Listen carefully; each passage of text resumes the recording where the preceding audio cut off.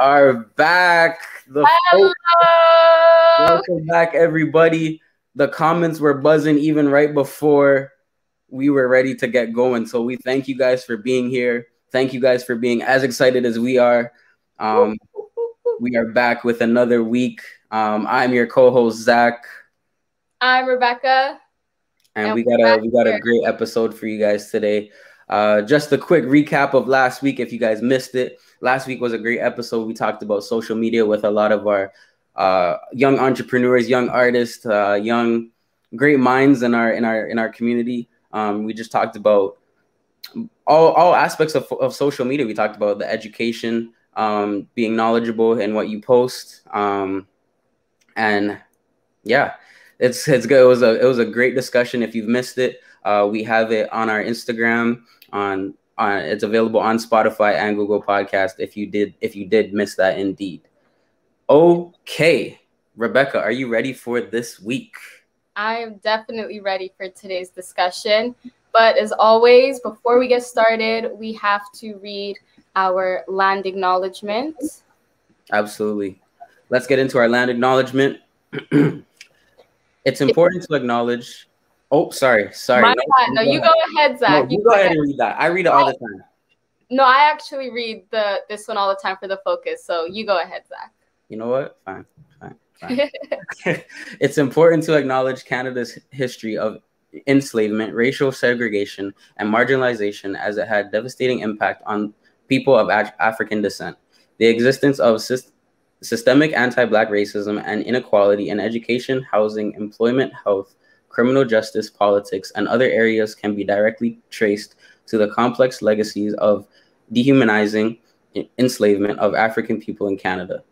Canada has neither recognized nor educated the public adequately about the historical facts related to slavery and the anti-Black racism it has produced. Despite this, Black Canadians have made outstanding contributions to Canada in every field, which is all the more remarkable given the legacy of slavery.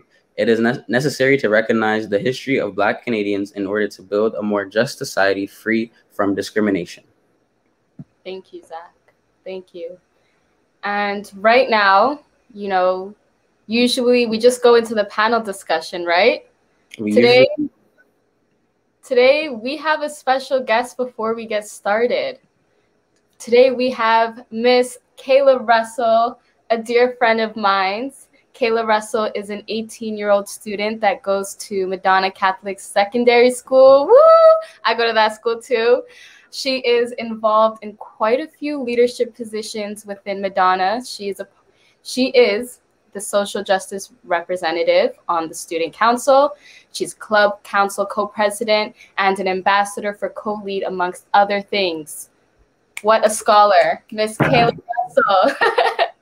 Today, she will be starting off our panel discussion with one of her poems that will help set the tone for today's discussion. So we're going to call her up now. Hey, Kayla. I don't know if she can hear us.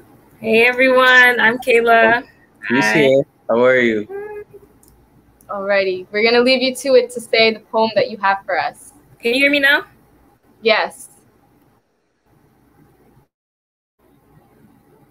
Can you hear me now?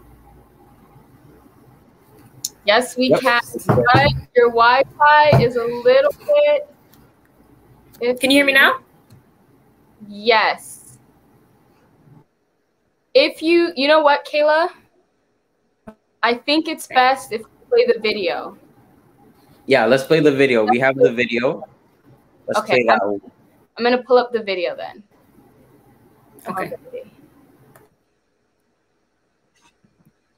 Let's do it. I'm going to bring down Zach and my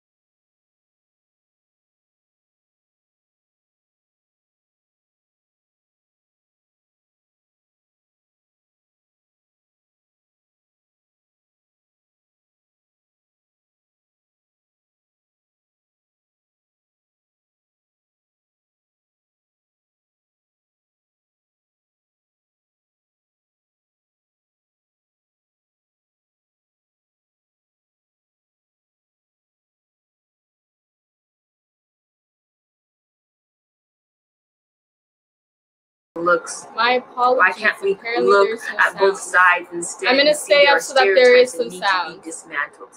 Can we handle the truth? And now a reading of The Poison They Give to Kids. Blue for the boys and pink for the girls. That is so stereotypical. And the story begins. What is masculinity and femininity? When did you learn that these words seem to fight, one on one side of the ring and another on the other side? One can pick up what's toxic about the other, right? Men can find the toxicity in the femininity, women can find the toxic in masculinity, or will we both speak on the validity of how toxicity is rampant in both? I want it Barbie size, but who is it? She is not an object. And she likes to exercise. He's my prize. He can't cry. I want back muscles, abs like the Hulk, money in bulk, and drives. What if I told you he does cry? Cries at night because he's stressed, but she must cook and deals with cat calls and looks. Why can't we look at both sides instead and see there are stereotypes that need to be dismantled? Can we handle the truths of what the boys normalize in the locker rooms? The sexist comments that come at a cosmic level of disrespect, and yet she now has developed the case of the superwoman syndrome. I got this, I got me. I don't need a Prince Charming to be savior. And why do we favor those lists? A preference list that doesn't exist. I want him as tall as a Nephilim or as skinny as a twig. Or that she shouldn't be strong. Too strong, that wouldn't string him along. Play the bad boy, he wins all the hearts. But can I ask you a question? Would that lead this conversation in a different direction? I mentioned stereotypes or preferences, but what about the white male power structure that still exists? Okay, well, let me break it down for you. You have masculinity and toxic masculinity, and the latter is a very real issue that again doesn't allow the men to grab a tissue, the very poison that describes what it means to be a man, a sort of sick job description or blueprint for young boys that starts with toys and stereotypes and still plays a role in the role of a man. Look me in the eye and tell me what it means to be a man. Do you use adjectives or verbs you've heard that make your chest grow big? You deal with it too. The magazine covers affect you too. The shows you watch, commercials and talk shows that describe the man. Well, I'm trying to understand how we failed to see the toxicity. There was violence and abuse and issues that you project onto the girl. Unlearn the treatment you think is okay. Learn to be okay with rejection and accept the projection of female CEOs' rise and backing off after she said no. Learning no means no and learning when it's time to go. So the numbers of assault can go down and she might be able to walk around town. The practice of toxic behavior, condoning violent behavior, addiction, and there is toxicity in both. What size she wears matters most. How a mother treats her daughter over the son that goes anywhere. The soft, sweet nature that she must keep, and innocence and physique, head down, don't speak. The girl versus girl bullying, the pressure of appearance that makes her hate her reflection and skip a few meals to reach a perfection that can't be reached. A self-destructive act. That is what is toxic. So when you define masculinity and femininity, what comes to mind? Because if it relates to the pressures I've listed, a social construct or conventionalized system that we absorb or store up in our mind, that is what really defines those words and produces a toxic outline of the boy and girl. We start out impressionable and grow up to live in a world that feeds and waits for us to digest the poison called toxic femininity and toxic masculinity. Poison they give to kids.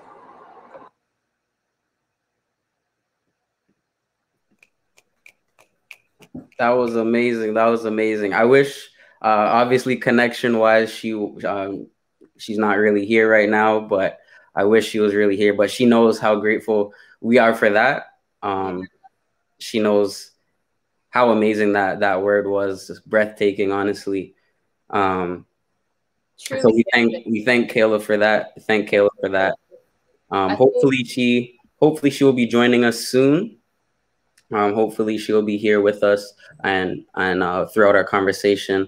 But without further ado, guys know what we're going to be talking about a little bit, but we're going to get in depth to it. We have a lot of passionate speakers.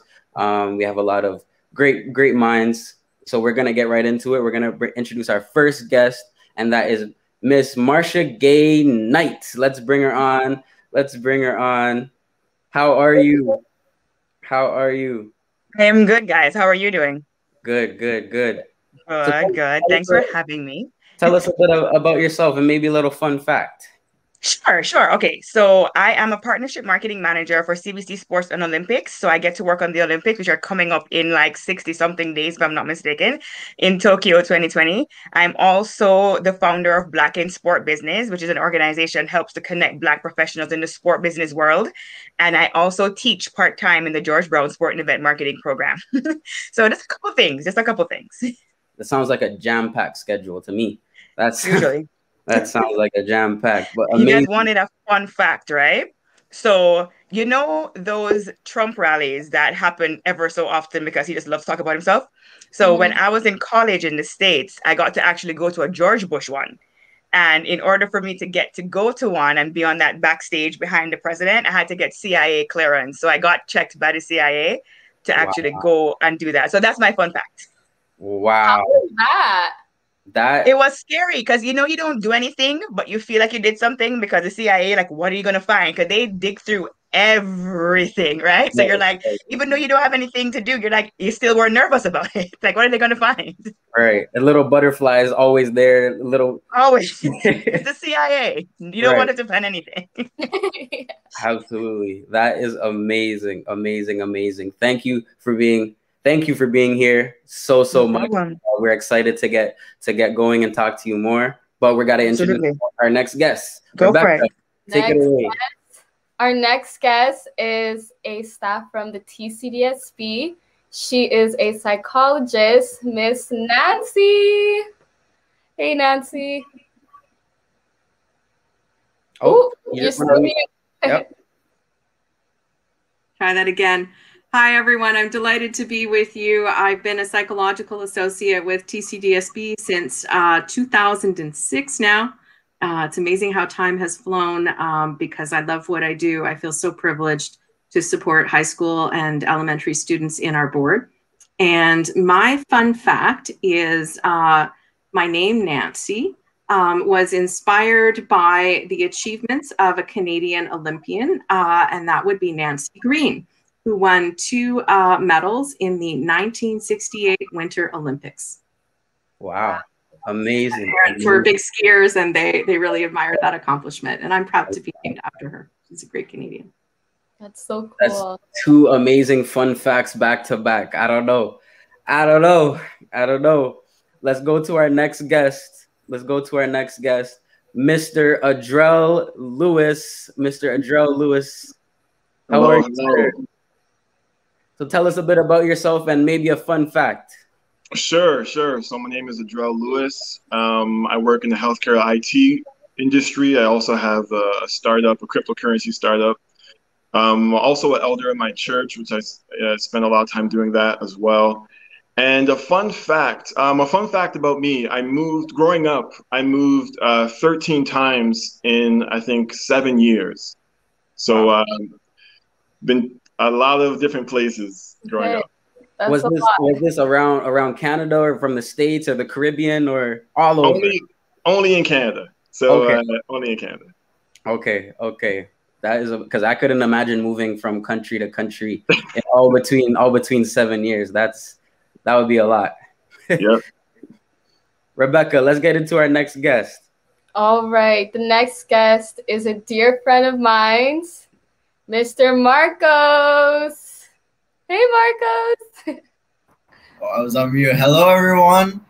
My name is Marcos. I am the CSLIT AFL director and also a grade 11 student at Michael Power St. Joseph, also on their student council. And I'm really pumped for today about the conversation. I'm really passionate about, looking at all these people. I can tell you guys are too. Fun fact of mine is that I can play 4 different instruments, and I'm very musically inclined, but no one in my family plays any type of music or so then I was just the only one. So that, yeah. Wow. First generation musician. That's amazing. All right. Up next, she is back. She is here. Miss Kayla. What's up, Kayla? Hi, everyone. So yes, my name is Kayla. Sorry, I was having technical issues. I'm in my storage right now, but you're here now. There's that. Tell us a bit about If yourself. it's Kayla. working. It is. Oh, Oh Part of man. my social student council, so yes, I'm a part of my student council. I'm the social justice representative on there, and Rebecca listed a few things. I'm ambassador, co-lead, and club council co-president, part of my school. My fun fact, not as cool as you guys. I'm scared of flying. That's what I have. That's what I have. scared of flying. You scared of heights? Is that what it is? Yeah. No, that's the funny thing. I'm not, but I'm scared of flying. So there's that. Yeah. I mean, I don't blame you. It's like when you think about it, it's a piece of metal that's just flying in the air. I mean, I know there's physics behind it and stuff, but like still, it's kind of interesting. But yeah, so today, for today's discussion, we're getting into a pretty heavy one, a pretty deep one, gender norms and masculinity versus femininity. And right there already, I'm sure like a whole bunch of light bulbs are probably going off in your head when we're talking about masculinity versus femininity. So we can kind of start off there. Like, I think when people hear that, they're probably thinking, you know, like women that are just angry at men. You know, women who probably just hate men and, you know, this, I don't know, kind of dealing with the oppression of men and stuff. And so just to start off the conversation, you know, kind of want to talk about, because we usually, you know, we always get the chance to talk about misogyny, but I would just want to start off this conversation, you know, kind of talking about misandry. And I know yesterday when we were just like having our conversation, I asked everyone, I'm like, do you guys know what misandry is? Because I didn't learn about it till like 2 months ago. So does anybody here on this panel know what misandry is? Or kind of has any idea? Is it like contempt? Yeah, basically just women hating men, right? Basically just women hating men. So it's like, you know, there's like misogyny and misandry, right? And so like the first question that I was just going to kind of bring up was just, you know, just the difference between women not hating on men, but feeling angry towards men and misandry, and if like what the difference kind of looks like to you guys. So it's kind of directed to the men first, but yeah, I just kind of have that question. Like, what does the difference look like to you guys? Maybe I can chime in there just a little bit. So definitely can you guys hear me fine? Yep. Okay, perfect. Definitely misandry is a word that I haven't heard very often, but I understand the sentiment or the feeling of, you know, women being upset with men. And to be honest, you know, in traditional society, men always held a higher place in society than women. You know, men could vote and women couldn't, and men were out working and women could not, and men had these different rights and women did not have these rights. And so for many, many years, society was bent. It was more of a male-dominated society, more of a, you know, like a patriarchy type of society. And so men have abused that power for centuries. And for centuries, you know, it was almost like you weren't masculine or you weren't a man unless you abused that power. You know, if you didn't, you know, have maybe 3 or 4 different girls, you had a wife and a bunch of girlfriends, and you had, you know, you were tough and no one could talk to you a certain way. And so I think some of it comes out of this, you know, century-long, I shouldn't say centuries, for a very, very long period of time, that type of culture with the masculinity that's caused some of that misandry. Now, in current days, you know, things are shifting, and I think there's a couple other reasons why maybe there's some misandry in current days, but maybe I'll just stop it there and let others speak.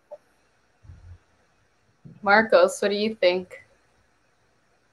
You know, like I agree with like a lot of what Adelle was saying, and you know, I think that in some cases misandry can be justified. In my opinion, I think that like, you know, even though like not all men like are like bad, per se. It's still the system of masculinity that's put in place by society that is the problem.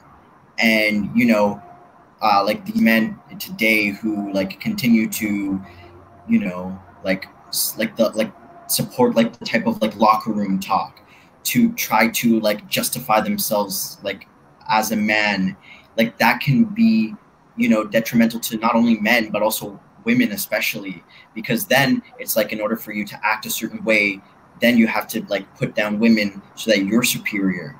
And so then like when, you know, women say like, you know, like who are misandrous and they say like hate all men, you know, a part of it is coming just from change. They want change. It's the desire for change. You know, some are extremists, but it definitely, you know, it will take an extreme change for that to happen, where men can feel comfortable knowing that they are a man and not having to justify it in any way to anyone. And then that they, you know, and then in that way, they can be comfortable who they are, and then also not put down women, because that's what the man thing is to do. Yeah, I think that's a very interesting point too, and I think we touched on it yesterday as well. Adelle was saying, even in the older days and even now, sometimes you can be looked at as maybe kind of less of a man if you do certain things. Adelle was referring to different women in the older days, and that could kind of test your masculinity.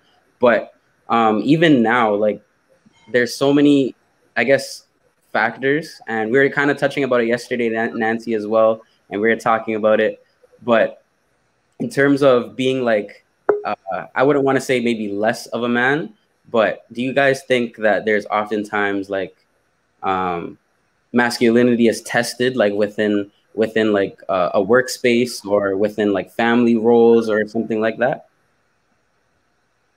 Yeah, so 100%.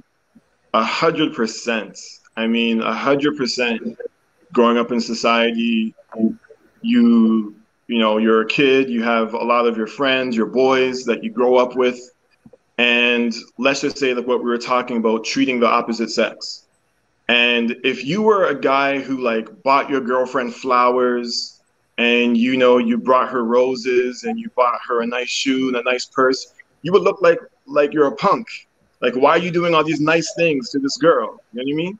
So it was a society that was, it's kind of, you know, stigma is still there, where it's like, you know, if you have a girlfriend or whatever, you just, you know, treat her, you know, don't treat her good, you know. And so it kind of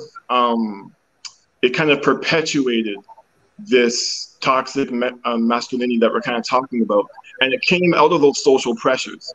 And that's just one thing, but of course the other is being a macho, being tough, having to fight. If someone calls you someone steps on your shoes, if someone calls you a different type of name, then you should fight. You're not going to let that go. And so, and if you do let it go, then yeah, you're a punk again. You're not a true man. And so being violent was very manly. Being misogynistic was very manly. Being, you know, disrespectful to women was a manly thing. And so the whole definition of what a man was incredibly twisted and messed up growing up for a lot of people. Yeah, and especially like in a workplace, Miss Nancy and Miss Marsha, like how does that look on the opposite side? Like Adelle was referring to maybe showing your feelings too much could be, you know, kind of a bad sign for some men, but some women often are accused of showing too much emotion. So or something, or you know, so does that play a role in the workplace? Like, does gaining respect from the opposite sex play a difficult role in workspaces? Yeah, it does. As a woman, and I'm going to come from a point of intersectionality, right? So as a woman of color, there are a lot of things that you have to step into and expectations that you have. So I'm naturally expressive, right? That might not be welcome in that space because that might be seen as extra or too much or over the top. And so you have to always find yourself managing yourself to accommodate other people's expectations, which I think is not something that men have to naturally do, even though we're the ones who are trying to meet them halfway. We have to always validate that we're good enough to be there. as a woman to validate that you're smart enough, you're capable enough, you can lead, because they automatically assume that you cannot. So there are always these conversations and always these things happening with women. If I decide to wear a pink suit today, am I going to be less respected even though I really like pink? Should I wear the black one or the gray one because it's neutral, and then they won't see me as that girly girl and treat me as such? There are always these conversations that you have to have, because as we said before, the traditional man had normalized a lot of behaviors in terms of the misogyny and I am so tough girl. And then you have now there's a shift in that, right? So there are men who are struggling with the idea of the expectation of that normal behavior that they've seen before and just fundamentally being a good person. Why would you mistreat somebody strictly based off their gender or strictly based off who they are? So things like that are coming to a head right now, which I think is why we're having conversations like these. And this is why women are able to get to certain spaces and understand that they have to put on this armor and be tough and validate who they are because of all the things that have happened prior. But now that the conversations are happening and men are understanding more where women are coming from, change can happen. It won't happen overnight, but we're acknowledging the inadequacies that happen for women in those spaces. Absolutely. I would say in my workplace, in elementary, it's a very female-centric workplace. If you guys think back to how many of your teachers in elementary were women. So it has a different kind of a feel to it, I think. In secondary, it's a little bit more equal representation of women and men. But I like to think that my workplace is pretty enlightened. I don't feel that I have to work harder as a woman to command respect or to be given respect. And I think that often the public sector is a place that historically has been easier for women to enter into professionally and to rise to positions of leadership professionally. And even in my own career, this is just anecdotal, but I'm sure that there are some numbers to back this up. When I started with the board back in 2006, I would say the majority of the principals of my schools were men. And now I would say the majority are women. And something that I'm very happy to see too is increasingly there are more women coming from, sort of new Canadian or immigrant backgrounds. So there are women who were, women who came as young children, maybe from Portugal, or now another generation of our leaders in the Catholic community is Filipino. So I think that says something good about our board, about the public sector, and about Canada. But going back to the sort of original framing question, I personally, and maybe it's just, who I know, I don't know any women who hate men. I really don't.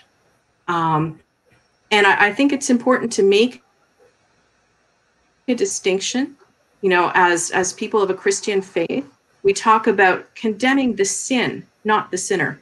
And so to me, patriarchy is the sin. Patriarchy is a system of oppression and domination that is part of, an interlocking system, right, of dominations, which include racial, bias, which include homophobia and various other forms of bias. And in my opinion, any person who calls themselves a feminist, as I do, has to acknowledge the interlocking nature of those systems. And one of my heroes, Gloria Steinem, was very, very vocal about that, from the early 70s onward, that we will not dismantle patriarchy until we dismantle these other systems of oppression as well. And the beautiful thing is, it's like you take one brick from one of these, walls of oppression, you're kind of weakening the other walls at the same time.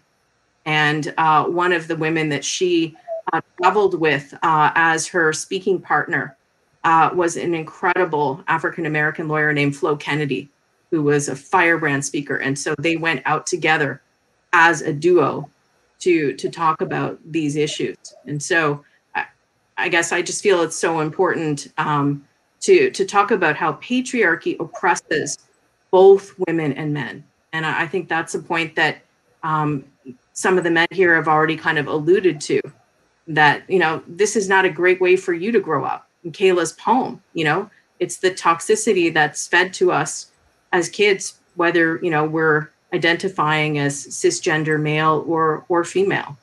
It dehumanizes us all. Yeah. And then, you know, just to go off of the point that you brought up in the beginning, you know, you said you don't know any women personally who hate men.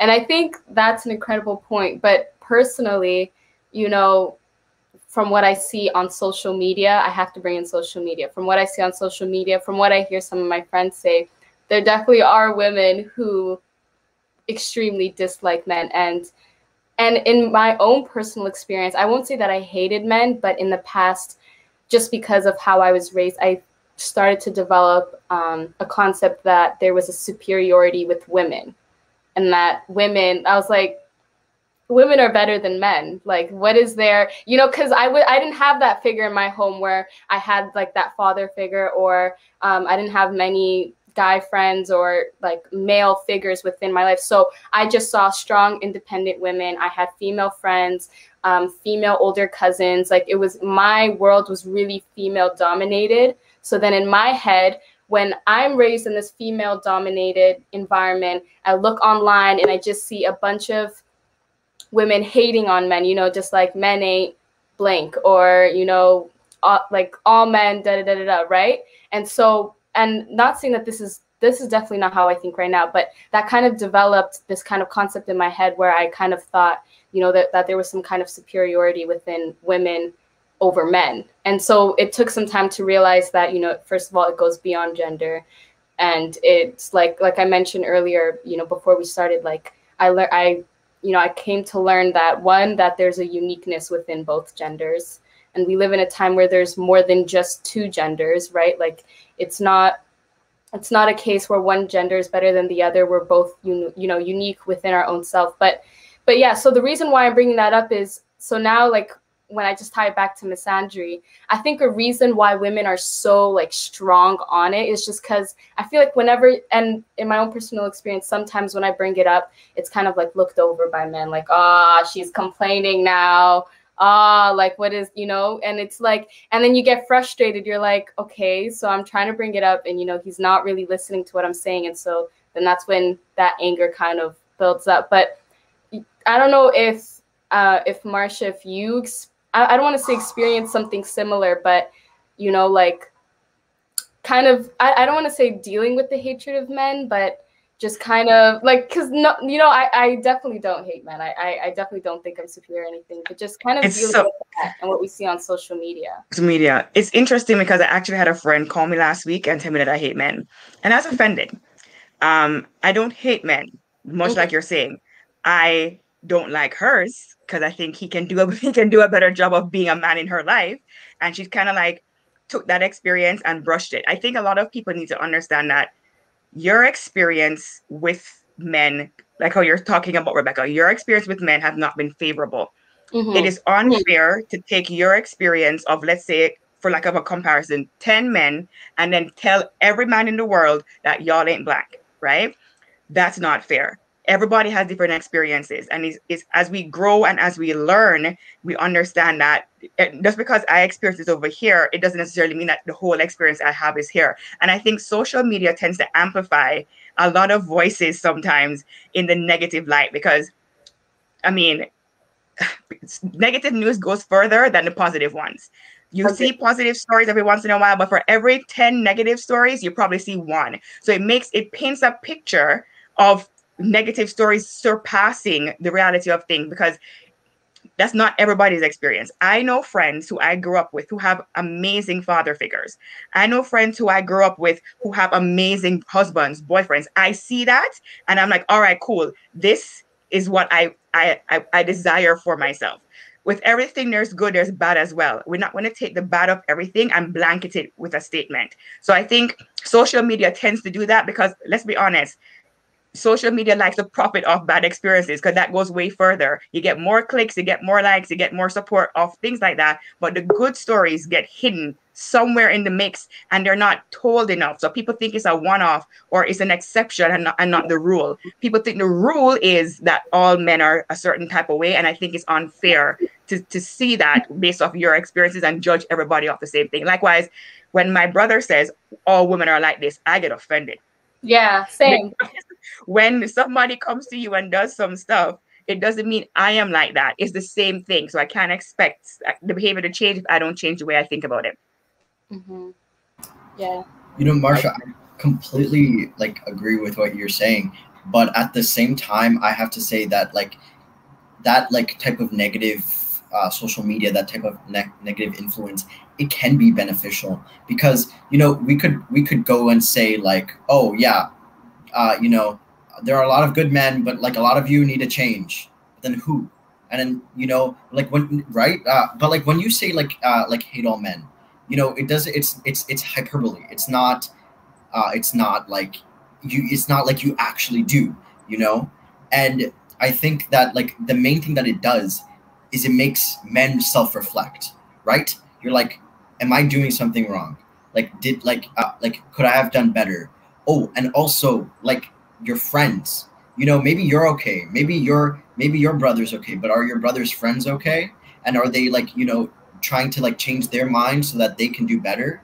You know, because like, you know, I've you know, been seen so many different types of men in my life, had many different types of interactions, been in you know, in environments where I'd be like with my friends and then girls would pass by and then they'd catcall and I'd be, that's not cool, right?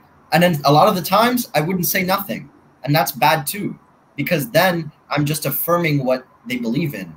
And then, you know, some of them in the group, they probably didn't like that either, but then they're going to do the same thing because then they need to look like a man. So then when you say like, you know, I hate all men for doing this. Yes, I think there are better words that you could use, like that comment that just popped up. I think there are better words that could be used, but it's the harsh like words that like really like reflect on all men, because, you know, like even if you think you're good, like even just knowing the bias, knowing that, you know, sometimes, okay, I love to go on like night runs, right? And when I'm going on night runs, I always like, I tell this to Rebecca, like I'll call Rebecca and I always think about it. Like if I was a woman, I don't think I would be comfortable walking alone at night.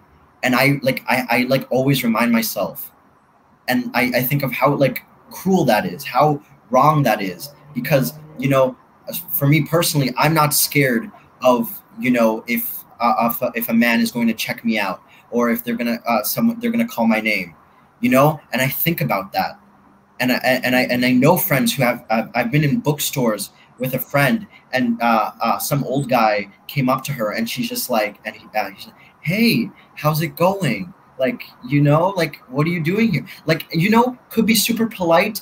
No words were used like offensively, but there's still that level of discomfort that women feel, and it's not okay. It's not okay. So then, like, you know, even like even for men who haven't done anything wrong, and like because I have you know, friends who like friends who are girls who have been in like jobs with men who, like, you know, they're scared for no reason, you know, like they could be the nicest person, but they're scared because of this stereotype. And, you know, like a lot of men could say, well, that's unfair, you know, I didn't do anything wrong. But then it's your responsibility to tell your friends, to tell your like buddies in the locker room, you know, when you're talking about like Nancy over there, like it's more than just a body, it's more than just an image. There's personality, and that's for everyone. Yeah. And there's 2 points I want to piggyback off from what you just said. One about running at night. And it's just, that one really hit, because there'll be times, like Marcos mentioned, where I'll be on the phone with him and we'll probably be talking about how we're stressed with like school and work and stuff. And he'll be like, it's so freeing to run at nighttime. You should do it, Rebecca. And literally I would be like, bro, what do you mean you should do it? Like, right now, what time is it? It's 6:43, you know, like the sun's still out kind of, but I know that it's going to get dark soon. Like I personally, I can't just go out, like that's not safe. So I think just one thing, acknowledging male privilege. And I think whenever that conversation comes up, I think sometimes men get a little upset. Like, what do you mean? Like, you have legs like me, you can go out if you want to. Anything could happen to me, you know, like some guy could try to rob me or something could happen to me. But then that's like you're gaslighting the woman right there. But I just want to bring up another point, though. You brought up the whole, like, even though it's not all men. And when you said that, that like sparked something in my head where, and I kind of discussed this earlier too, like, you know, I have a little brother and he's 12 years old right now. And I remember one day he came up to me, and this was around the time where on social media, the hashtag all men, or like, you know, it was basically just talking about like sexual assault that was just going on. And there was just these debates between not all men and all men. And my little brother comes up to me and he was like, but Rebecca, it's not all men. And he felt scared to say that because like literally as soon as a man said not all men, like we were there ready to bash anybody who was saying that, because, you know, that's like I mentioned earlier, that's like gaslighting the scenarios that women go through. But he came up to me and he was like, Rebecca, but it's not all men. Like, I don't do that. And that's when I realized, okay, I need to sit down with him and explain to him like what that means and why on social media, why women are getting upset when men say not all men. But even right there, I was like, wow, he's like 12 years old. He doesn't even really have social media like that. I don't know if he saw it on YouTube or something, but the fact that he acknowledged it. And what actually happened was he got into an argument with my sister, because my sister was right away like, are you crazy? How could you say not all men? This. And I literally had to just break it down and be like, he's not wrong. Technically, it isn't all men, but I need to explain to him why saying that could be harmful. And I needed to explain to him that, you know, what women go through, it's real. And maybe it's not all men, but in most cases, it's all women who do struggle with that. So, you know, like with the aggression that comes online, like I can see the way it's affecting young minds. But yeah, I just want to bring that up. So yeah, even though it's not all men, I kind of had to explain to him how, you know, I don't want to say how it technically is all men, but because you have that privilege, you know, you kind of go into that box by default, you know, just like white privilege. You may not be a racist, but because you're white, you have that privilege, you fall into that by default. Yeah, having that conversation within itself was, you know, kind of hard as well. There's a point I wanted to share to piggyback on your thought too, Rebecca. I remember watching this podcast with T.I. You know, T.I., not it's a bad time for T.I. right now, but I was watching a podcast with T.I. And, you know, he's Mr. Controversy when it comes to this whole woman thing. Mm-hmm. So he was interviewing another rapper. I can't remember who it was.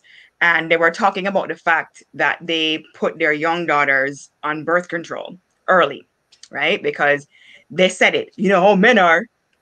I'm like, time. So I started to, my brother and I were both watching it, and he got something different from it, and I got something from it. They all have sons in this scenario. And I'm like, so you're willing to let your son continue with the bad behavior that you know you have done that would cause your daughter to have to get medicated to prevent it. The easiest solution to that is to talk to your sons. Let your sons know that their behavior is bad and we have to stop it. But no, you would rather brush that aside, take that as normalized behavior, and put your daughter on birth control. I'm like, are you hearing what you're, and they were so entrenched in the conversation because that is just normal behavior. That's a normal train of thought. You need to acknowledge that you are part of the problem. You saying that is part of the problem. You need to understand that everybody needs to hold each other accountable. To Marcus' point, if men don't hold men accountable to do better, then it's going to be different. If a woman says do better, it sounds different because it's coming like she's complaining or she's just saying this. They're going to invalidate her feelings or invalidate her experience. But man to man can be like, yo, bro, for real? Like, don't do that. You know what? You're right. It checks different. It checks different. So when I hear a woman say something about a man, I have to check her because I'm like, not all men, no, because my experience, you check each other and we hold each other accountable in that way. Yeah. And Nancy wants to go. I want to say something about the importance of allyship, especially around issues of gender. And so back again in early second wave feminism in the 1960s, Betty Friedan, who wrote The Feminine Mystique, which was a groundbreaking book at the time, talked about the importance of having male allies, you know, in the movement towards gender equality. And I think just even something as practical as a night run, You know, I know with COVID, it's a different situation, but otherwise, you know, could, you know, Marcus and Rebecca go for a run together? I know at the University of Toronto after 9/11, there was a lot of antipathy directed toward anybody who looked like they were from the Middle East. And again, there were allyship programs that sprung up, including like a Walk Safe program, so that students who might be targeted if they were walking home from the library, you know, that they would be with a buddy from the Walk Safe. And obviously that works for gender as well. And I also think, you know, women getting together, right? Would you feel safe, Rebecca, if you had 2 other young women to run with in your neighborhood?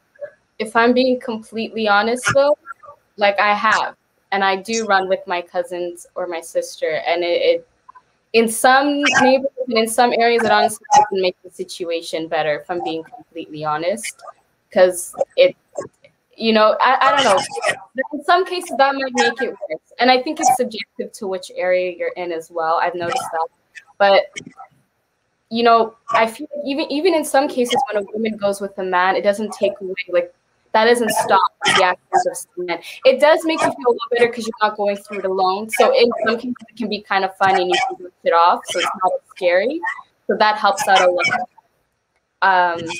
I think that kind of is a coping mechanism, like not as much as a solution. But that is a good point. I'd rather run with my sister and my cousins than just by myself. That is true.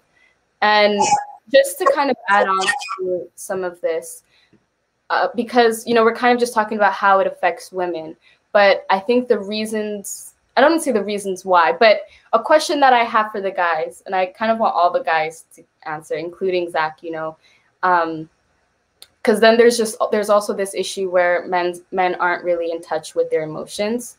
And I think that already causes like a lot of the problems, and why women kind of deal with some of these issues is because of how men feel about themselves, right? So I mean, I just want to first start the conversation with like reasons why you think men may struggle with their issues. And then I have a sub question for that as well. But just starting off there. I'll go ahead first because we spoke about this a bit yesterday as well. And I really thought about it, and I wouldn't disagree with you, but I would say that every like man or boy or whomever, we're aware of our emotions. We're aware of what we're feeling. We're aware of our surroundings. We're aware of what's wrong. But there's often a bit of, I wouldn't say trouble, but I think miscommunication between a male and whomever, just in terms of sharing that feeling, that connection with someone else. And I think it's a trust level that some men I think kind of don't really feel sometimes, or I feel like it's an ego level. Like we're gonna get into ego as well. Sometimes if I feel like I mentioned yesterday, if I feel like, oh, like I'm not doing well at this, or you know, something's off, something's slipping in my personal life, I can't share it with my boys. I can't share it with maybe like an uncle or somebody like that, because I don't want them to have that perception of me as though I wouldn't say weak, but I would say like you're going through it, because sometimes as like a male, you're not supposed to go through it. You're supposed to have everything, you know, sort of figured out. You're supposed to have everything organized, not necessarily organized, but in order. And when sometimes everything doesn't look like that, I wouldn't say frowned upon, but you're looked at a bit differently. And I think in terms of sharing that with somebody else, like I said, it's a trust thing. And it's really who can you open up to? Like if I could talk to maybe my sisters or my family, or my mom, my dad, like all day about it. But could I talk to my best friend? Could I talk to Rebecca? Could I talk to my friend group? Or could I tell people what's going on? And I feel like men struggle with that just because they're unaware of the outcome, and they're unaware that not everything should be done on their own. Not everything can be done on their own. And sometimes we feel like everything has to be done on their own. I was subject to that, like my schooling life and stuff like that. I was subject to thinking I could figure it out all on my own. But sometimes you really can't. Sometimes you really can't. And sorry, Adelle, go ahead, because I don't really want to get too deep into it, but I know you have something to say about it as well. I was just gonna say I 100% agree with what you're saying, Zach. It's like, it's not that I don't know that I feel angry because, you know, my parents are yelling at each other. It's causing me to feel scared and angry, or I don't feel sad. Not that I don't know how to feel these feelings. It's that I don't have an outlet. It's like they say, like, young boys growing up, they may have fear and anger and depression, sadness, but they don't have an outlet, so they go fight someone at school. So they go and they make a bunch of jokes in class instead of studying. So the outlet comes out, exhibits in different ways because you don't have a chance to, or you don't think that you have the ability to express yourself honestly. And a lot of it, I think, comes from a fear of rejection. Like, you feel like if I express myself honestly, that, you know, I think my parents are going to break up, and they're yelling every single day with your boys, that it's not going to be reciprocated, and you're going to get some rejection here. So you rather just keep it inside, but then keeping those feelings inside always exhibit themselves in other ways, you know? And I think a big part of it is just men feeling like they don't have an outlet. So, Joe, one more follow-up. Is that like something that we, I guess, we're grown up on? Like, is that like maybe like a lack of role modeling, or somebody that we can't really connect to? Because I know I've had people that I could connect to. Like I have like cousins that are male. Like my dad I could talk to, but in the same time I can't talk to, if you know what I mean, right? Like, I can't say I'm going through this, but I could say, hey, like, you know, like I'm doing this, but I can't say I'm struggling with this. You know what I mean? Yeah. I think it's cycles. I think it's like just like generational cycles. Like, I know from my dad, when I wanted to talk about girls, the last place I was going to go talk to was my dad.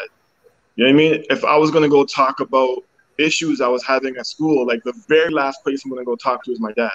So it was just kind of a cycle. It was just, and he probably never talked to his dad about it. So I think it's just kind of a generational cycle that has to be broken. I know not necessarily it could be father and son, but even with peer groups, I think it's just stigmas and cycles that need to be broken. I know in the church we try to do that. So in the church we have a lot of boys who may, you know, not have a father figure or never, you know, whatever, and don't feel like there's a safe space. So we try to create safe spaces, and we start with ourselves. So I will start and open up real, like, be 100% real with the boys that I'll be talking to. And that starts to crack at the armor, and they start to open up, you know. But first they have to know that you're real and that there's actually a safe space for this. Absolutely. Marcos, what do you think? Sorry. Yeah, no. Okay. So, like, there's a lot of things that I really agree with. There's just like one thing that I kind of disagree with that you said in the beginning, and it's that, like, saying that, like, every man, like, they know how they feel, they just don't have an outlet. I agree that they don't have an outlet, but I feel like a lot of men also don't know how they feel, you know, like, and they might not even know the source. So then, like, I know for instance, I felt like this way before, and I know a lot of my friends has too, where it's just like you're angry, and, like, you know, you feel emotions, but then one, you don't know why. Two, you don't know who to talk to. Three, you gotta find some way to let it out. And like you said, you know, you'll fight someone. You'll, like, you'll get in trouble. You'll do this. You'll, like, you know, go into vices. Like, the proportion of men who commit suicide are so much greater than women, and that's because they're acting out. They're using illicit substances. They're, like, doing risky behavior because they don't know other ways to release that energy, that emotion, you know. And it's because of, like, that patriarchal system that is put in place, you know. Like you said, like, you Adelle, you didn't talk to your father about homework, about girls. Your father, he probably didn't do the same. But you know what, it's kind of like there's an example, like this dilemma where like a father, he wants to treat his family to a vacation. He doesn't want to go, but he wants to do it out of the kindness for his family. The wife, she doesn't want to go, but she only wants to do this because she thinks her husband wants to go. The children don't want to go, but they just want to make their parents happy. So then you get this family who none of them want to go on this vacation, but then they're all doing it because they think someone else wants to do it. And that's the same thing with like men. You know, we think that this is how we're supposed to act. So then that's how we act to appease those other people. But then at the same time, you know, they also can't share their emotions. Like, you know, I bet like Zachary has the same problem. You probably have the same problem. I have the same problem. My friends have the same problem. And then it's like everyone has the same problem, but we continue that problem because that's what we think is what's supposed to be done, you know? And it just, that idea, like that we have to keep up masculinity for some sort of approval, but who are we trying to prove ourselves to? See, personally, I gave up on that. Like I gave up on like trying to like gain approval from like anyone about masculinity. Like I'm wearing nail polish. That doesn't take away.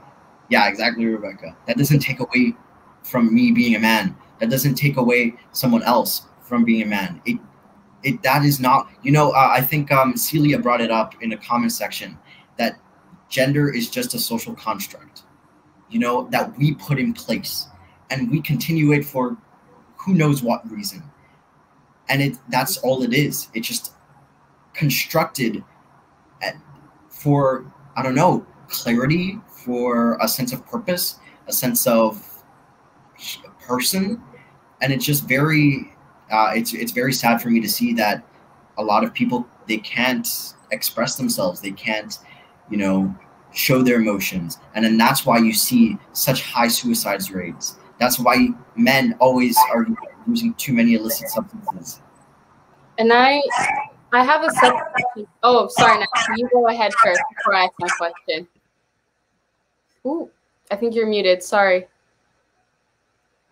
Thank you, Rebecca. And thank you, Marcos, for that wonderful analogy, you know, that we can get caught up, you know, in this trip that nobody wants to go on. And at the same time, with awareness, we can say, no, thank you. And so as a mental health professional, I just, you know, want to encourage all young people to reach out to someone when they're struggling and know that that's part of the human experience. And you're not less of a man or less of a woman, less of a guy or less of a girl, you know, for reaching out for help. And in school, you know, there's your teacher, there's the guidance counselor, there's the child and youth worker, there's psychology and social work staff. There are community supports for youth. And one great thing about the internet is that they're a lot easier to find. And if you're in post-secondary, your college or university has counseling services. And also a lot of students have health insurance as part of their enrollment plan and can access services privately. And I think that when we free ourselves, that's the beginning, right? It starts with us. And then when we are feeling content within ourselves, you know, as Marcos, I think you've come to a beautiful place. I think all of you have, but, you know, I'm referencing you because of what you've just shared. Then it allows, you know, us to give a space for other people to be. They need and want to be on their own terms, on their own self-definition as individuals who happen to inhabit a certain kind of body. Yeah. Good points.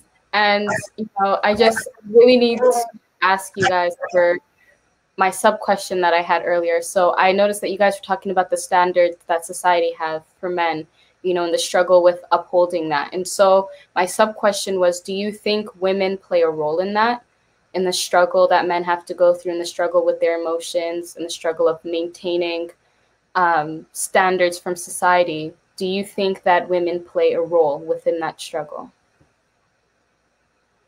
And you be completely honest too. Don't even hold back or anything. But yeah. I mean, the first thing that came to my mind, and like I said, this is me. I'm a little bit older. I'm in my 30s now. I have 3 kids, but in my experience growing up and where I grew up, like I said, it's my own personal experience. The most toxic man got the most girls and was the most popular. The guy who could fight the most, the guy who could, push people around, the guy who was tough, the guy who would, girls would go talk to him and he would just, ignore them, whatever. He's the one who got the most attention. He's the one who got the most girls. It's like, he's like the bad boy, I don't know if that's still the case now. I'm just trying to say that's how it was back in the day. And so the impression that it left on me personally was attention from the opposite sex was an important thing for me as a teenage boy. And so if I want attention from the opposite sex, I need to be like this guy. So that was the only thing that I could think of in the sense of growing up that affected me personally. But I don't know if that's still the case in this generation. What about you, Marco? Oh, Zach. Sorry, no, I will say like Adelle is right. Like it still remains to an extent. I see a comment saying the good guy comes in last. I found that very funny. I wouldn't say good guy comes last. I would just say it depends on what you're looking for. So sometimes within your friends, sometimes within your relationships, there's a certain expectation that people think that you're trying to uphold, or there's a certain standard, right, that maybe your friend group tries to uphold, that you want to be more manly or have like a certain opinion on certain topics, or if you want to that's why peer pressure is such a big thing. Like that's why some people go into dare I say like drugs and all those stuff, because you're trying to uphold certain standards that is very draining, right? It's very draining to the mind, to the body, in every way possible. So I think that women do play a role to uphold that standard, to answer the question directly. But I do think that once you're it's not just women, it's your group, it's what you could see on social media, it's how generations before were acted and what we saw maybe on TV from older generations. I think all of those play a combined factor in thinking that a man needs to uphold certain standards that he currently upholds. I just want to quickly bring up what Ms. Iradi just said. Like, for anyone who needs clarification, like, gender isn't real, right? Like, there's like the male sex and there's the female sex, and that's what's used for reproduction, right? That's like, that's the basic thing that's in all types of animals. You have like, you need a female and a male for reproduction, and that's the extent of what it should be. Gender is what society put on top of that, So you'll have females that are meant to have longer hair. They're meant to wear dresses. They're meant to wear makeup. They're meant to, like be like submissive. They're meant to be like skinny. And men, they're meant to be like buff. They're meant to be strong. They're meant to not show emotions. That's what we put. So that's like when I say gender isn't real, that's what we put. That's what humans put. That's not what was ever meant to be. Biologically, that it has nothing to do with that. Like when we see like a female presenting girl, that's just how we see it, and then that's how we come to terms to know the difference. If you look at a male chimp and a female chimp, you're gonna have a hard time figuring out the difference. And biologically, they are different. And but that's the only thing that really matters. It's biologically.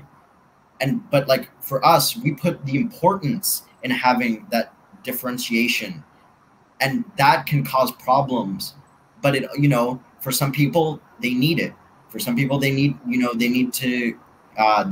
that they look manly, or that they need to know that they look feminine. But again, that's what I mean by like it's not real. But like now to like on the point of like the women, like your sub question with like if women perpetuate like the way that like men act, I definitely think so. You know, I feel like sometimes there's like a common misconception that like girls only like guys who are over 6 foot and who are like you know, muscular, or that they like you know, I even not know a lot of friends who they like bad guys or guys who are toxic even though they don't want to. And you know, like I think someone said it in the chat, like that does, you know, change with age as you grow. But then it, like, you know, it definitely, it feels like some men, they get rewarded by acting vile. So like, you know, when you're attracted to the opposite sex and you want, you know, like Adelle said, like you're very invested in that, you're going to do what you got to do. So then that's what then that mindset, it's also put into women, you know, that men have to act this way. So then that's what women see as like more appealing. And then, like, you know, it's just like a continuous cycle. Yeah. I just had a quick question for Kayla and Miss Nancy. Like, there's a lot of talk about expectation for the men, and a lot of times when we see on, I guess, even social media, like we talked about it a bit last week as well. There's a lot of I guess a perception of what like a woman like needs to be, like maybe in the media or like body image wise and stuff like that. And we've seen vast improvements over the years. I guess, you know, like there's a lot of promotion, but originally the original woman, I guess, model person was, you know, tall, long hair, very pretty, you know. And though that has changed, there's still a lot of ways to go. So how do you guys, Kayla, like, how do you feel when you see that type of stuff happening in the media today still? And Miss Nancy, I guess kind of twofold, like, how do you think women, younger women like Kayla, should deal with that? I know for me, seeing it. Oh, did Nancy, do you want to go? Okay. No, actually, I wanted to say, Kayla, you first. Yeah. Okay. I know for me, it's especially hard because I have a young niece and she's younger than me. So, you know, the Barbies that we grew up in, the dolls, and even the fashion websites that we see and how those models look, and the songs that are put out, and still today, the magazine covers, Photoshop, you know, touching on the social media aspect, we were talking about this, you know, social media is not real. We only want to show when we're up and never when we're down. And, you know, that's what that space is about. And that's the really scary thing about it, because I have a huge fear if we don't start having, you know, conversations about it. Like Nancy said, it starts with us. But if that's really the case, you know, we have to make sure we're having these conversations, woman to woman, man to man, doesn't matter. Because in order for us to combat, like, this is the expectation, how do we not make the expectation? We never stop, we should never stop having these conversations. And, you know, I didn't start, you know, having like body image issues when I was like in the 7th or 8th grade, but now it's younger. We talked about this yesterday, and that's why I fear for my niece, because I don't want her to ever think that, oh, I have to look this way, I have to eat all these foods or not eat all these foods in order to meet these expectations, which are crazy. And, you know, it's this perfection that they shouldn't be meeting in the first place. You know, why is this the standard? When did this become the standard? And how long is it going to be the standard? You know, who's going to stop that? And like I said, it starts with us, and I don't want to see that. And for my, you know, one day if I have kids, I don't want them to go through that. But the realistic thing is, like I said, we have to stop it on social media, and we have to start having those conversations. But yeah.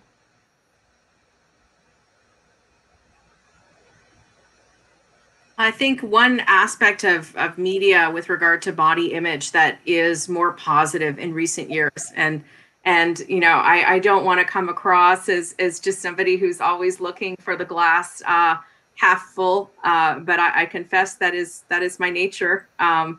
It's good to acknowledge what's wrong, but also what's right. And I think that there has been a lot of growth in the fashion industry, in the media, in terms of different images of beauty, beauty of all different racial backgrounds, for one thing, beauty of different body sizes, to see beautiful plus size models in the media, to have plus size clothing that doesn't look like something only your grandmother would wear, right? To just instill confidence in young women that they are beautiful, and there are many different ways to be beautiful, that they don't have to fit themselves into some kind of cookie cutter image that just in many cases is completely unattainable.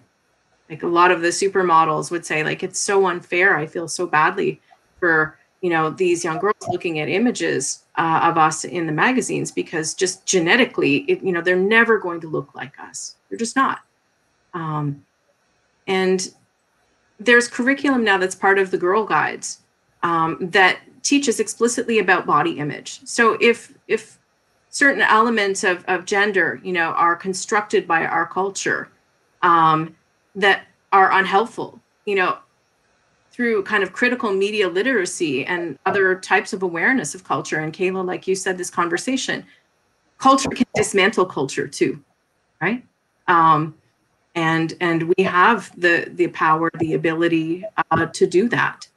And as far as women being part of the construction of toxic masculinity, I think, as one of the comments in the chat said, I see it much more as kind of like a high school or kind of early 20s kind of phenomena.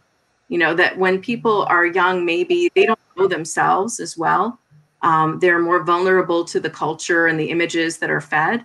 As people get older, I think both men and women in so many wedding vows say, I'm marrying my best friend today.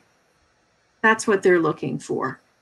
And so how do we kind of first become a best friend to ourselves, so that then we can become a best friend, to a life partner? And I should say, not just looking, we've been talking about it again, mostly in terms of a heterosexual context, but the same would be true, in relationships that are gay and lesbian as well, or for people that don't put themselves in a gender box. I think people who are gender fluid or are trans have a lot to share with us in terms of dismantling these constructs. Nancy, I think something you brought up that was very good is like, like women, like the problem with like women liking like bad boys or whatever, like in their early 20s, like when they're young, but like their mindset changes, but men's don't. Like they were put into like, they kept like having to be like that type of way, since they were young, and then they keep going through that. Sure, maybe a lot of it might have been suppressed, like they're not like starting fights anymore because now you're in the real world. But then like the underlying mentality, it like stays like in the back of their heads, and and like that just keeps perpetuating it. I'd love to talk about role models. You guys know that already. And so I think part of it is also having those role models and templates. And if we're lucky, we have them in our family. So as some of you know, in the pre-chat, I mentioned that I'm very proud of my mom. She's one of my role models. She's a retired judge. My dad was one of the biggest supporters of her career. She will say freely, I don't know if I would have got to where I got without your father, that they were a team. It was my mother's education, her intelligence, her hard work, her passion for justice, and also though my father being very supportive of her career in many different ways. And they've been married for 50 years. So I think you know, I was lucky in terms of having those templates. If we don't have them in our families, can we find them somewhere else? So that, you know, we have choices then. We don't just have to act out the templates that maybe were first available to us. Can I put it that way? And I think, again, part of our privilege and our responsibility working in the education system is to provide, hopefully, some kind of role modeling of just being happy, well, passionate about what we do with integrity. So I'm curious, can you guys share who might be a role model for you, either somebody famous or somebody that's touched your life more directly? I think we should let Adelle go first, just because I know we're on a time constraint, but yeah. Sure. And let me know if I have time to say something else at the end. But a good role model for me definitely were I have a bunch of older brothers. I'm actually the baby of my family by quite a bit. So my older brother, I have three older brothers, but two of them specifically were really role models for me. You know, as I was growing up, they were already having kids and everything else, and I saw them with their family, how they tried to have integrity. Like, for them, the definition of a man was someone who had virtues. So you had honesty, integrity. You know, when you say something, you try to keep your word. You know, you try to treat the golden rule. You treat others as how you would like to be treated.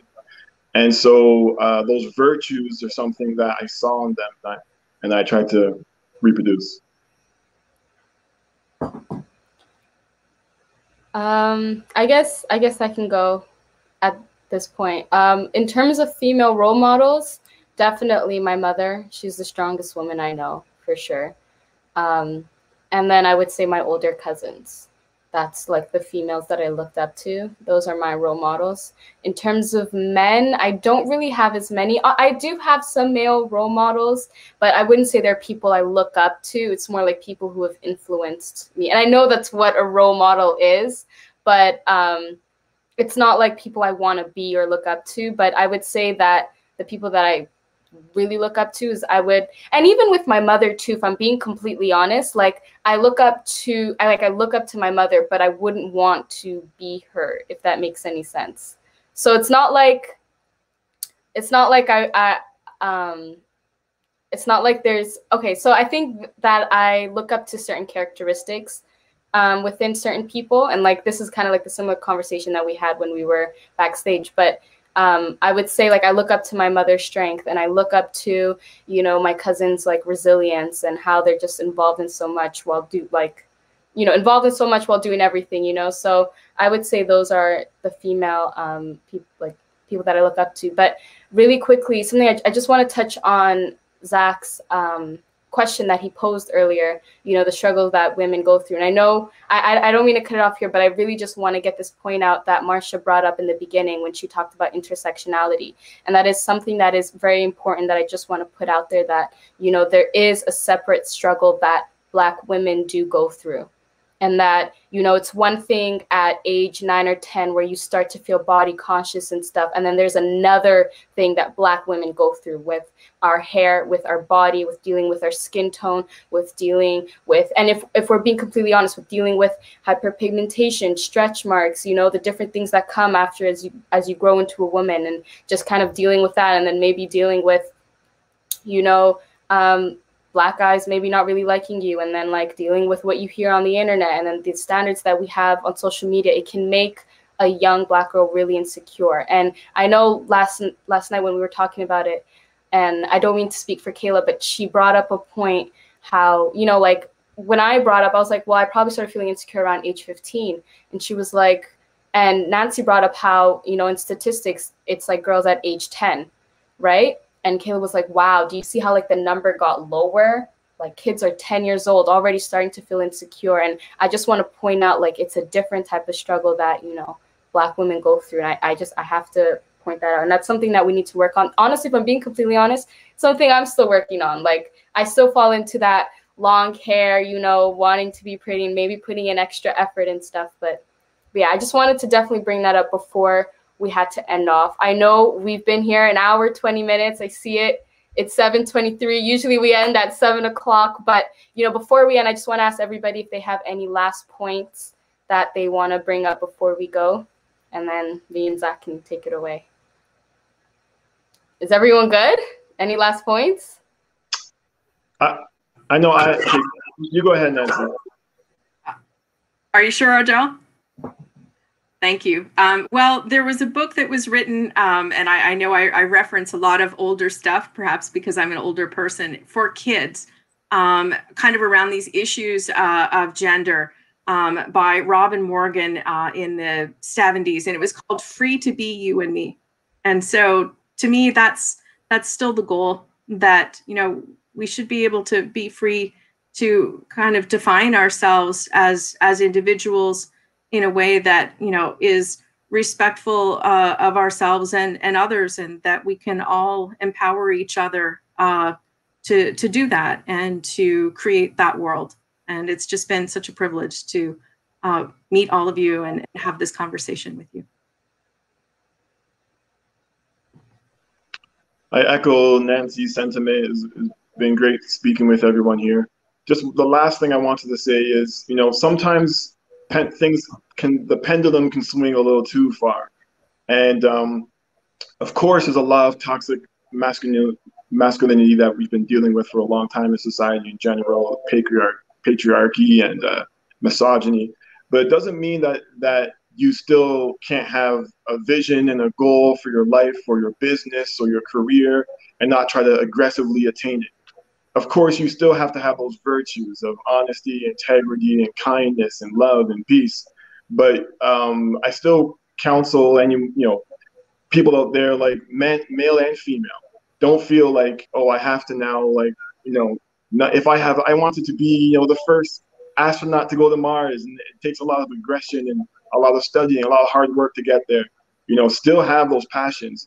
But you don't have to have those passions and be a mean person and put people down and, you know, so it's just still have that drive, still have that hustle, still want to be something great, but do it with integrity. Yeah, and just like what Nancy was saying, I think something to take away from this conversation that we had is that everyone should be able, and this is a perfect world where everyone is able to express themselves, to be comfortable who they are, to, you know, go outside and not feel like pressures when you go out, to feel comfortable, to know that you are loved. And, you know, I think that's like something important, as a Catholic, God loves us all, and everything we do, all the way we are, like every single part of us, every single detail, God loves it all, and we're all equal in his eyes, and there should be no reason for us to discriminate against anyone, for us to act out just because we're scared. We should all be able to feel comfortable with who we are, because God loves that person of us. You know, God loves who we are, and that's the person who you want to be. So if you want to take something away from this, that's all I have to say. Just love your neighbor, and, you know, that's it. Thank you. Kayla? First of all, I just want to apologize for my Wi-Fi. I don't know what's been going on with it, but and again, thank you so much for having me here, and thank you so much for all the lovely comments about my poem. I just personally want to say that, you know, just similar to what I said before and what Nancy said, it starts with us, and I'm just a firm believer in that. I think we can combat this really large issue, and there we go. Okay, and it can be done with us. It will be done with us, and that's how much I believe in it, because like I said, I think we just need to have more compassion. I think that's the word that we need to use. It's all about having compassion and wanting to open up, having the men in our lives open us and vice versa, and talk about these things, because at the end of the day, we're the up and coming ones. We're the ones who are going to, kind of start taking over things. And we want to make sure that everyone is safe, everyone is respected, everyone can love their neighbor. And we will do that. Those are going to be the foundations of what we want to see in the future. So, yeah. Thank you. Thank you so much, Kayla. And thanks to everyone that was here. So much. Hopefully we can connect soon even more and talk even more. But thank you guys. And we'll see you guys next time. Take care, guys. Bye. Alrighty. Woo. That was a deep convo. That was a great one. A great one. I just had to take a backseat and just really listen. Really listen to all the knowledge and all the different experiences, because you never know what everyone else is going through, so sometimes your experience isn't the only experience. With that being said, if you guys want to learn more, or anybody to reach out to, some school supports that you can reach out to as a teacher, CYU, guidance counselor, vice principal, regular principal, school social worker, or school psychology staff. I know that Miss Nancy was talking about this a bit earlier as well. Yes. And so let's say if you guys are struggling or dealing with anything after school hours, there are community supports. You guys can speak to What's Up Walk-In at whatsupwalkin.ca. You guys can call Mental Health TO at 1-800-665-6486. Or you guys can call Kids Help Phone Line, or go to the website kidshelpphonline.ca, or call that number up there, or text Connect to 686868. Absolutely. And we can't go any further without our Instagram and podcast promotions. The focus.foy on Instagram, that's where we have our updates. Anything that you might have missed in previous episodes, you can find that there. Our link tree is there for everything that you will need focus-wise. Spotify, the Police Check, Education and Family, and social media are now on Spotify and Google Podcasts. There will be more broadcasting coming soon, so keep that in mind. But if you missed any of the previous ones or want to listen to this one back, that's where to find it. And for our next episode, we're going to be talking about financial literacy. We will be discussing financial literacy relating to budgeting, student loans, and various forms of investing, and so much more. So guys, stay tuned. It's going to be a big episode next week. I know we say that every week, but I'm really excited for this one because we don't get enough of it. So stay tuned for that episode, guys. Absolutely. Financial literacy is going to be a good one. But in the meantime, we'll keep you guys posted. But I'm Rebecca. I'm Zach. He's Zach. I'm Rebecca. And we will see you guys next week on The Focus. Bye, everyone.